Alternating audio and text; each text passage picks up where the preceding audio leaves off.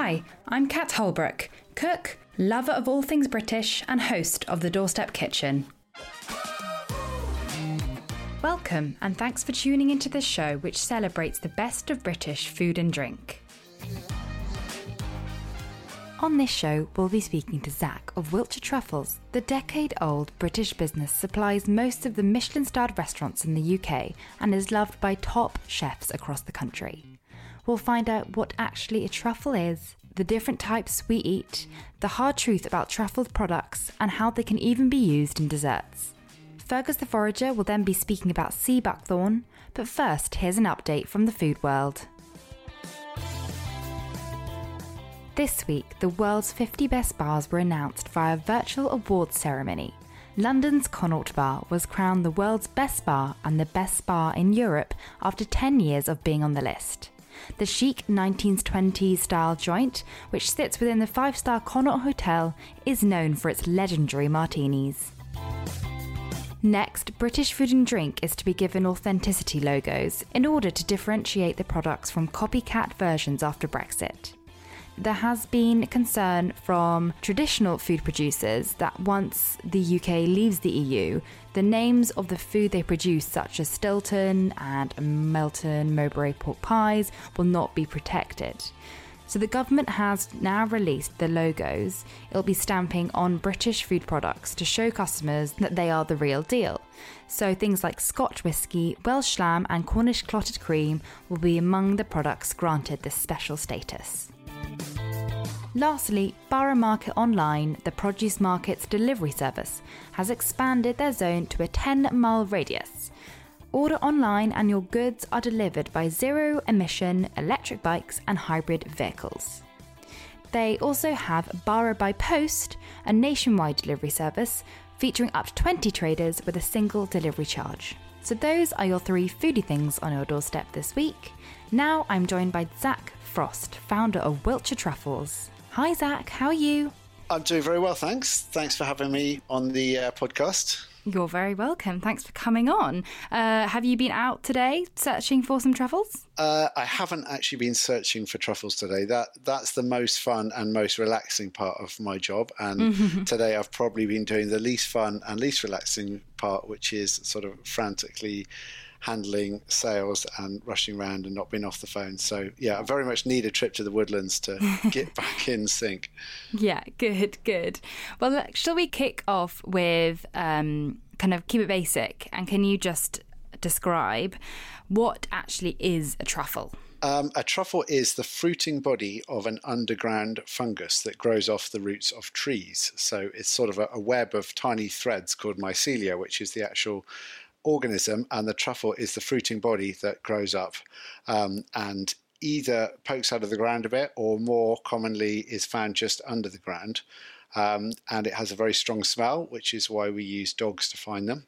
And there are actually tens of thousands of types of truffle, but there are a few particular ones that are revered in the kitchen and therefore much appreciated by chefs and lovers of food. Yeah, definitely. It's always the most sort of luxurious ingredient. And there are, as you said, there's lots of different types. At the Doorstep Kitchen, we like to appreciate what's on our doorstep. So in particular, the ones that we can find in the UK. So would you mind explaining a bit about the different types and definitely the ones we can get abroad, but also the English truffle? Well, there are sort of 4 or 5 main types of truffle that are enjoyed in kitchens. There's a few more obscure ones that you might come across sort of regionally. But by and large, obviously, people know there's white and black truffles. The white ones are the really expensive ones that get all the attention. They're known as Alba truffles, but they grow all over Italy and Eastern Europe in certain parts.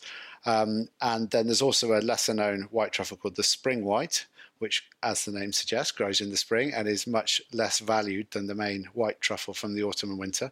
And then in terms of black truffles, you've got the black winter truffle, which is generally known as the Perigord truffle, although, once again, it doesn't really grow much in Perigord. It mainly comes from Spain and Provence and a little bit from Italy nowadays.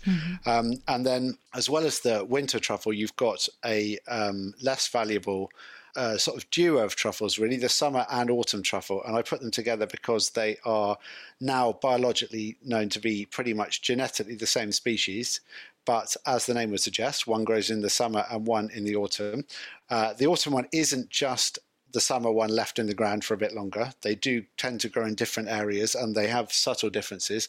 And both of them are native to the UK. And the big difference is, apart from the time you find them, is the flavour of the autumn truffle is much superior to the summer. So if you think of the summer truffle as basically the mildest truffle, it's sort of mushroomy, or at the beginning of the season has very little flavour at all. So chefs that buy those ones, we don't even really sell them because we think they're a waste of time. But chefs that buy those ones tend to cover them in truffle oil because to give them some flavour, all of which is fake, but we can come on to that later. So that's sort of a cheats way to do it. But then the autumn truffle is a much better version of the summer truffle, and that's what we find mainly in Wiltshire. And they certainly couldn't compete with a winter truffle. They're not as luxurious and strongly flavoured, but they are really delicious, particularly in autumn dishes. They go very well with other autumn flavours. And they're really lovely for what they are, despite being slightly less noble and expensive than the sort of the really famous black and white truffles that you see in all the headlines. Okay, and the autumn truffle, I assume you're finding quite a few of those at the moment? Well, it's the sort of the height of the season now. So we do find quite a lot, but we are limited to sort of the supply that's available in our woods, really. And then we work with a couple of other trusted hunters in the UK. But by and large, all the English truffles, almost all of the ones we hunt, come from our woods in Wiltshire. And we just wish there were more of them. I mean, we hunt a lot, and we've planted lots of new woodlands to try and develop the market and produce more truffles in the years to come. But the problem is now just the sheer numbers of truffles we supply to the UK. It can't even come close to meeting demand from the UK. But we very much hope that will change, and it is changing. And every year there's more and more truffles coming from Wiltshire and some other parts of the UK where truffles grow. So hopefully in years to come, a bigger and bigger percentage every year of the summer and autumn truffles used in the UK will be from the UK, which might be particularly useful after December the 31st when things become a bit more difficult to import, perhaps. Yeah, okay, well, let's hope that, yes, more on the rise. Yeah. So do they spread like mushrooms when they open up in the spores and they kind of spread that way? Is that right? Well, the reason truffles have such a strong and nice smell and taste is because that's how they're spread, basically. They're much too heavy to spread on the air, like mushroom spores. Some mushrooms spread on the wind and stuff because they're so light. Truffles are great big sort of like stones, really. So they're not blowing anywhere unless it's a hurricane. So basically the way they spread is by being eaten and passed through animals, which is why they have the strong smell. So they want to be found. That's why they smell so strong. And they are loved by almost every animal. So we have sort of tiny beetles that nibble holes in truffles, slugs that make bigger holes, mice, deer, badgers. Obviously, dogs love the smell, but can be trained not to eat them. Basically, every animal from sort of microscopic things to really big things loves truffles. I mean, in Italy, there's a big problem with wild boar. We import a lot of Australian truffles, and they're you've guessed it, the problem is in a lot of places kangaroos that love truffles. So basically all animals love them, and that's how they spread their spore, by being eaten and spread around. So if you lose a truffle to an animal, then it's sad not to have hunted it yourself, but at least you can take, some pleasure in the fact that it's the spore's being spread by that animal almost certainly. Okay, so in the woodlands up near you, you ideally don't want loads of deer and animals rummaging around the area. No, we don't. We have most of our woods are deer fenced, also because deer ruin young trees. So that helps a lot. And then some of the others are badger fenced with low wires because badgers absolutely love truffles and will just come in and run amok with them. So fighting off pests is a big thing. Snails are a big problem in a lot of places. Luckily, we don't seem to be too bothered by them here. It's pretty much like anything you're hunting or growing. You're fighting against nature, really. I grow vegetables, and it's like a endless war. Just On when slugs. you've mastered the rabbits, the slugs yeah. come in, and then when the slugs are done, the pigeons come. Everyone Yeah. wants a piece of you, basically. But I mean, that's nature, isn't it? So that's fine. You don't expect to hunt every gram of truffle that grows in your woods, and I wouldn't want to. It's nice to sort of be working with nature. Yeah, and I guess it's quite nice that you're in a position that you can't keep up with demand. That's quite a nice position to be in. Yeah, it's really good. I mean, we pride ourselves on complete honesty as a truffle company, which you'd think goes without saying, but I've not necessarily found it an industry that's rife with honesty up to now. And being totally honest, I would say that although English truffles are very nice, they're not really any better than the ones we importing some absolutely amazing truffles from Italy, autumn truffles at the moment, that are probably actually even better than the ones we're hunting in England. Although the ones we hunt in England are amazing. But the point I'm making is that the reason people want them is because they're local, basically, because local food is very much in fashion. And rightly so. It's nice that people want to eat local produce from around them. So really, since we started hunting in our woods sort of 15 years ago, local food has been very, very popular. People think it always has. That's not actually true. If you go back 30, 40 years, there was no concept of eating locally. And in fact, eating from as far afield was far cooler and more desirable. If you could produce strawberries in the winter, that was the absolute height of sophistication. So local food is kind of a newish concept. And that's what's really caused the demand for English truffles. So that's why we're really trying to produce as many as we can, but unfortunately it's a long-term game. Yeah, I can imagine it's not a quick win. No, planting woodlands. Definitely not. No, exactly. And the trouble is truffles don't start really producing a lot until the woodlands are 10 to 15 years old, if you're lucky. And I say a big if, because more truffle woodlands completely fail and never produce truffles than succeed. If it was a sort of guaranteed return, then every farmer in England would have, there wouldn't be any barley or rapeseed left in the countryside. They'd have all planted hundreds of beech and oak and hazel trees. So it's definitely a big risk, because you might well never get a return, and you've got to give up a lot of land and money to get the project going, basically. Yeah. So, and you've got to really think ahead. So I think most of the truffle woods we're planting from now on will be as much hunted by my kids as me.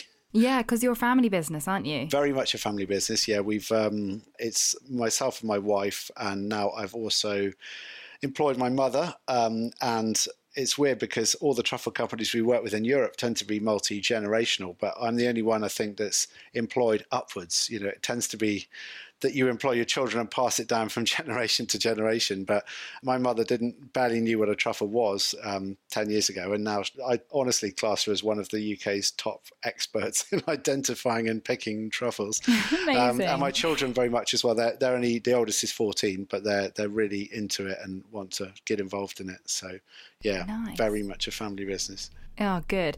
And I assume you have dogs, which are obviously part of the family? Yes, we have 2 Labradors.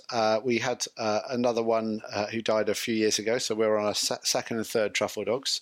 The second one is an absolute genius, Stanley. He's a master of his craft. Freddie is, let's just say, still in training. He's not as much of a natural as Stanley, unfortunately, so he's learning slowly, but he's getting there. I wouldn't even know how to begin to train a dog not to smell the truffle but not to eat it. That must be pretty hard work. Well, the weird thing is, the first 2 dogs, everyone says, it must be so hard training a truffle dog, but I didn't ever really train them. I mean, they almost sort of train themselves. I mean, the first one, it was almost as simple as I sort of said, find me a truffle, and then he did. and then he sort of trained the second dog. And so I thought it was the easiest thing in the world. And then it's only now I've bought a dog that's much harder to train that I've realised, I sort of thought to myself, well, how the hell do you do it? The other 2 just did it automatically. But I think we'll get there. He's just he's a late starter. He's sort of very excitable and not as calm as the other 2. Yeah. But yeah, it's not so hard. You just need an intelligent dog with a good sense of smell. Actually, almost all dogs have a good sense of smell.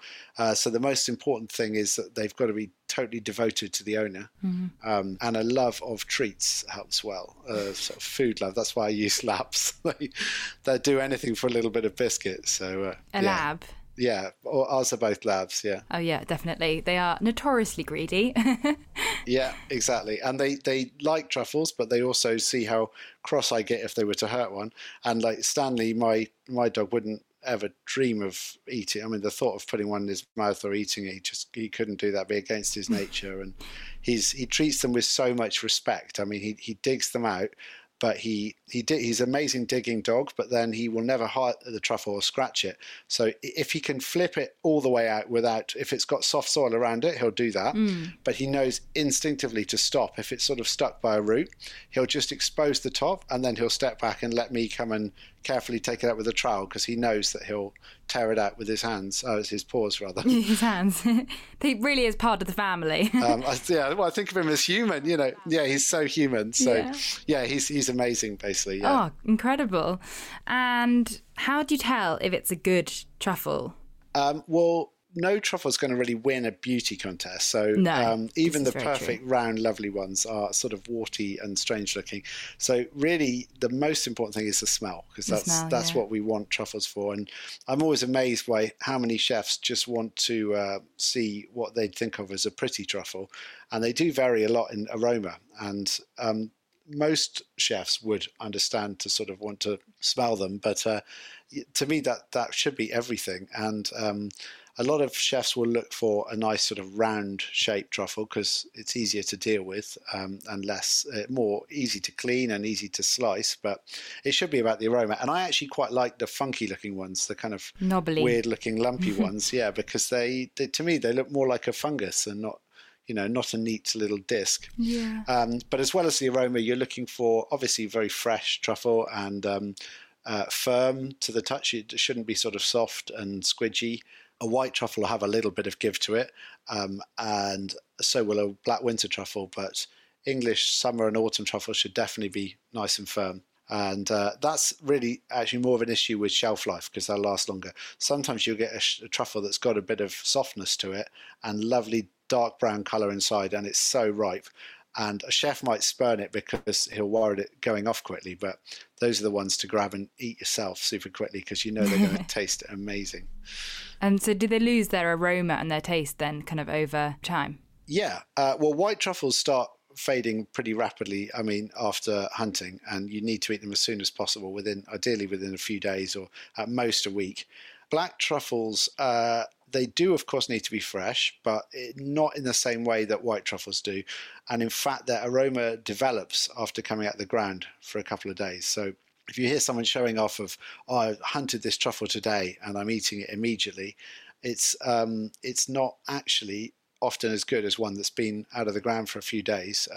Our partners in Australia actually had a university out there test aroma compounds and stuff, and they found that a black winter truffle actually hits its peak aroma around 6 days after coming out of the ground. Oh, interesting. And then will start to fade again. So obviously you want fresh truffles. Freshness isn't as important with black truffles as some people think, though it is very important with white truffles. Yeah. And of course, I'm talking in terms of eating them. In terms of buying them, especially if you're buying a kilo, then freshness is very important, because if you might buy them at the perfect point, but then they're only ways down. So if you're a chef buying a huge amount of truffles, you definitely want them as fresh as you can get, and rather than when they're just peaking and on the way down. Yeah. Well, your truffles, you supply the most incredible restaurants across the UK, like the Michelin-starred restaurant Carith Park and 2 Michelin-starred Mark Birchall's Moore Hall. What are the most extraordinary things you've seen these chefs done with your truffles? Because they are obviously so inventive. Did I see a truffle porridge? Yeah. Was that Jeremy? That was Jeremy. Yeah, Jeremy from Ikoyi. One of my absolute favourite chefs in the country. I adore his food. And he basically sent me a recipe for truffle porridge. Basically, it's using our truffle butter that we sell that's made by Ampersand Dairy. It's a cultured truffle butter. So it's basically just his porridge recipe with truffle butter all over the top and honey and sea salt. That sounds and that's incredible. Really good. But yeah, the white truffles, interestingly, are probably the most famous and special to eat, but in many ways the most boring for chefs, because they're so special that you just kind of serve them generally on quite a bland dish, pasta or fonduta or risotto or eggs. Really, that's kind of your options, and doing anything more than that would be almost like making a cocktail out of a bottle of fine wine. It's like you wouldn't waste it. You keep it really simple. Whereas black truffles are much more inventive. I mean, the night before last, I had a amazing dessert at Andrew Wong's restaurant, A Wong in Victoria, which was incredible. And he's been doing that for a while now with, it's called a postcard from Hunan, and it's got banana, chocolate and sesame and something else I can't remember, like sugar crisps with black truffle. Wow. And that's amazing. Like truffle desserts are my new favorite thing. I really love them. Helen de Ro's restaurant in Mayfair is doing an amazing white truffle ice cream at the moment. Yes, I actually have seen that. Beautiful dessert with white truffle. So yeah, quite a few desserts around. Black truffles go amazingly well with so many things. I mean, they just add a umami, and they can sort of enhance other ingredients in a way that often it's not about tasting of truffle so much. It's about the truffle just bringing some sort of magic to the dish. That you might think, oh, this dish doesn't really taste of truffle, but then you took the truffle away and all the magic and specialness that you were tasting is gone, and it just tastes much more run-of-the-mill after that. So that's a good chef. That's what they'll use truffle to do generally, is to sort of bring something special to the dish. Yeah. Unless it's a Alba truffle, and then you keep it simple and... Yeah, exactly. So Alba truffles, the opposite. And Alba truffles have very little taste, really. It's much more about the aroma. So you kind of eat with your nose as well, of course. So, I mean, not literally, because that'd be disgusting, but you know what I mean. You know what I mean. So basically, it's about slicing the white truffle at the last minute at the table side, and then you eat a simple, usually quite fat-based dish, and then you just get that aroma combined with the mouthfeel of the dish, and that's what creates the magic there, really. Yeah. Alan Ducasse at the Dorchester always has plenty of white truffles going to be shaved onto dishes last minute, and it just looks so tempting. Yeah, well, that's definitely the way to serve white truffles, really. The price isn't cheap for them, especially if you enjoy it in a top level restaurant.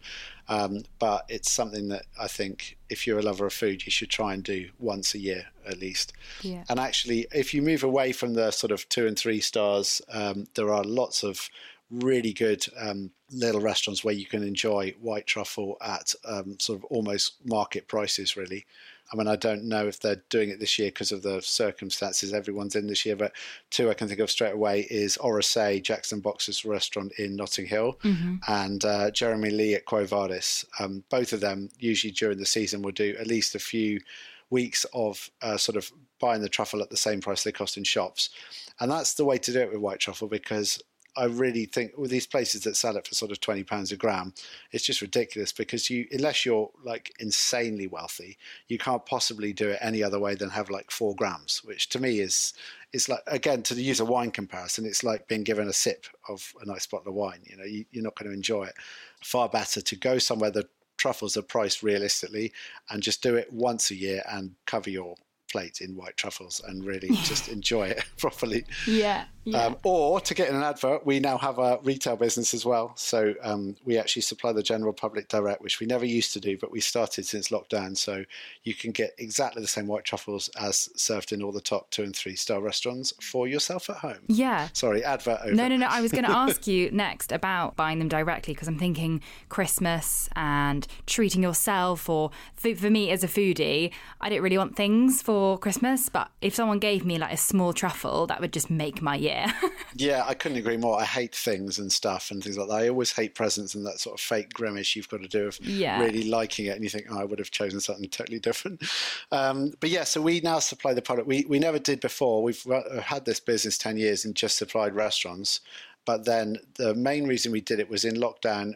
Obviously, we wanted to keep our business going, but it was primarily to support our truffle partners, because we were just going to the Australian season. Australian truffles are a very big thing for us. And we really didn't want to just say to them, you won't sell any truffle this year, you know, let it all rot in the ground.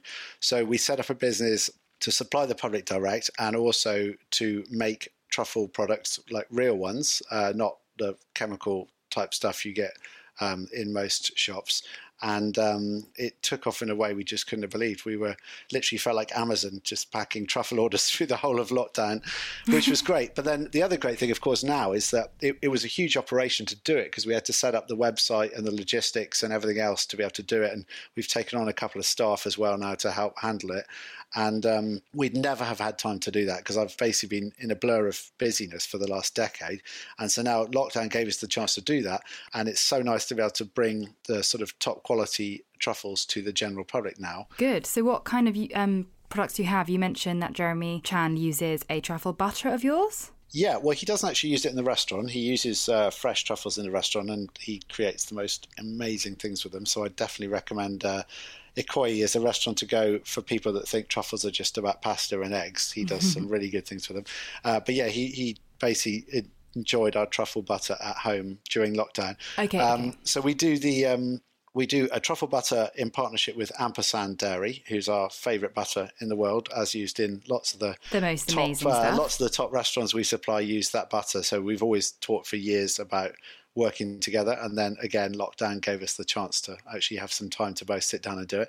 And then we also now work with Fed Farm Dairy doing a truffled Baron Bigod cheese. Oh, I'm obsessed with their cheese. Really good as well. I had Selman Sam Wilkin from the podcast on a couple of weeks ago, and he's a head cheesemonger at the Cheese Bar in London, and he knows a lot about cheese. And we were talking about Fen Farm Dairy. Apparently they have amazing yoghurt as well, which I haven't tried. Yeah, and they're making their own mascarpone, which they don't sell, but it's a raw cream mascarpone, and it's just made for the truffle cheese. Wow. And then we also are about to do an amazing new range of truffle products with one of, probably my favourite chef in the world, actually. Definitely one of my favourite chefs in the UK. Super respected, amazing name. We've worked with him to do some new truffle products. The first one's a truffle cream, which is sort of mayonnaise salad cream, but with tons of truffle in. And then there's some other things in the pipeline, so they're going to be available as well. So basically all the things we've done have been in partnership with someone else, because we want to use their expertise of our favourite chef, our favourite cheese maker, our favourite butter, rather than trying to do these things ourselves. The vast majority of truffle products are all made in factories in Italy, and they're all made in the same 3 or 4 factories. And then I've been to visit them and seen their label rooms, which is basically whole rooms filled with thousands of different labels. And it's basically all the different companies that you think are making these truffle products around the world. They're all made in these few factories, and they just put different labels on them. So, what you think is these individual brands are actually all just pretty much the same thing, with a slight change to the recipe and then a label slapped on it. But the key thing is that 99.9 recurring % of truffle products are made with chemical flavouring, artificial truffle flavouring. So we have an absolute ban. We don't go near that stuff. We just make it with real truffles, which basically means we make products that are much more expensive and much less strongly flavoured. So you'd think that's a terrible business, because our products are not as truffly, in inverted commas, as most of the ones you'd get for a few pounds in the supermarket. And they're much more expensive because, of course, they're filled with real truffles, and truffles aren't cheap. Yeah. But we found there is definitely a market for them, of people that want a real product that has a much more subtle but infinitely more rewarding and complex and delicious umami taste. That sort of fake truffle flavour, which all truffle oils are made of, for example. I understand how people might like it at first. I even liked it myself once, but I can't bear it now. The more you eat of it, the less you like it, and it sort of puts you off real truffles. And it actually can't be properly digested either. It's a chemical called dithiapentane, which is derived from formaldehyde, and it's really nasty stuff. But in tiny, tiny drops, it can be addictive for people.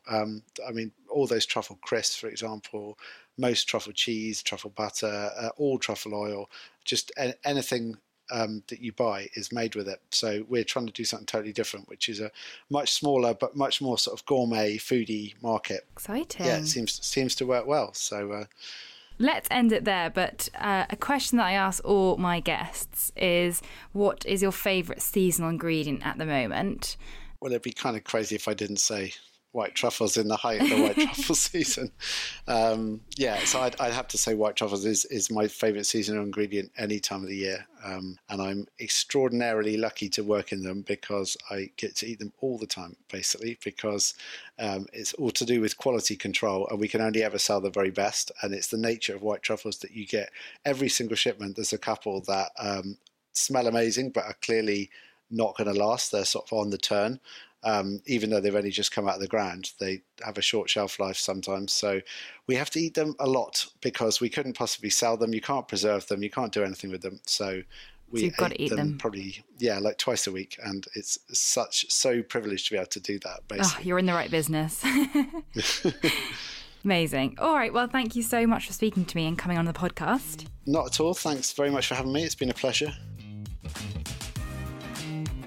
Before we end today's show, we'll be hearing from Fergus Drennan, aka Fergus the Forager. He's a wild food experimentalist, educator, and runs regular immersive foraging courses. The sea buckthorn plant, Hippophae rhamnoides. Hippo and theos, both Greek words, one meaning horse and the other shining, because the Greeks in ancient times were supposed to have fed the leaves to their horses to give them shiny coats. Indeed, Pegasus, the white flying horse of Greek mythology, is supposed to have fed exclusively almost on sea buckthorn leaves. And the leaves indeed make a fantastic tea, very high in antioxidants and has a lovely flavour too. But when most people think of sea buckthorn, they're thinking of the berries. They're small, about the size of petit pois, and intensely orange. And not just intensely orange, but intensely flavoured. Really tangy, orangey, hints of mango flavour, and an absolute joy to incorporate in both sweet and savoury dishes. So the berries are best harvested when they're fully ripe, and that happens really throughout September, but you can find them harvestable on the bushes to as late as January. So there's several ways of harvesting. You can harvest just for the juice by using really thick gloves to squeeze the berries on the bush, running the juice down, letting it drip down into a tub and then kind of straining it, which is really nice. Then you can use that either neat on its own, or you can mix it with apple juice or put a little bit of maple syrup in there. And you can make sorbets with it, ice cream, all sorts of wonderful things. Then the berries themselves, quite hard to pick without them bursting and the juice jetting into your eye. Very painful. Don't let that happen. But it's wonderful just to harvest whole berries. And a way to do that is to snap off dense sprigs that are really heavily laden with berries and then put them in a deep freeze for about 2 to 3 days to get them really hard. At that point, you can take them out, and you've got to work very fast, really 30 seconds to a minute with each sprig, taking them out one at a time and knock them off with a fork. They will kind of come off because they're hard and frozen, and then you can put them in a bag and put them back in the freezer. Then, of course, you can use them for juicing every day, or you can incorporate them into any kind of rich chocolate kind of dessert. So chocolate torts, chocolate mousse on the top. It really kind of goes well, those sharp citrusy flavours working well with the chocolate. But not just sweet items, but savoury as well. So it goes really well, like whole berries or a sauce made from the berries or the juice going wonderfully with venison or pork or duck, or these kind of fatty meats like that. So have a look out for it. It's really good in season now. It's quite abundant in coastal areas, and something that once you see and you taste, you kind of never forget. But I would say the smell of it, for some reason, doesn't appeal to everybody. I don't know why that is, because I think you'll be so bowled away with the flavour that the slightly strange smell would definitely not be kind of off-putting. But seek it out, give it a go. It's highly nutritious, incredibly high in vitamin C, B vitamins, vitamin E, amino acids, essential fatty acids. So what's not to like about sea buckthorn? Thanks, Fergus. I love sea buckthorn, and I know Scottish chef Roberta Hall, who we spoke to in Series 1 of the podcast, is a massive fan as well. It's just a shame I'm not near the coast, so I can't pick some of the bright orange berries. That's all for this episode, but you can follow at Fergus the Forager on Instagram to learn more about wild edibles, and at The Doorstep Kitchen for podcast updates and seasonal recipes. Now, I know next week I said it would be blackthorn salt, but there's been some changes to the schedule. It's lockdown after all, so anything goes surely. Next week I'll actually be speaking to the marvellous British chef Mark Hicks MBE. Then Gregory from Blackthorn Salt will be joining us the week after. Bye for now!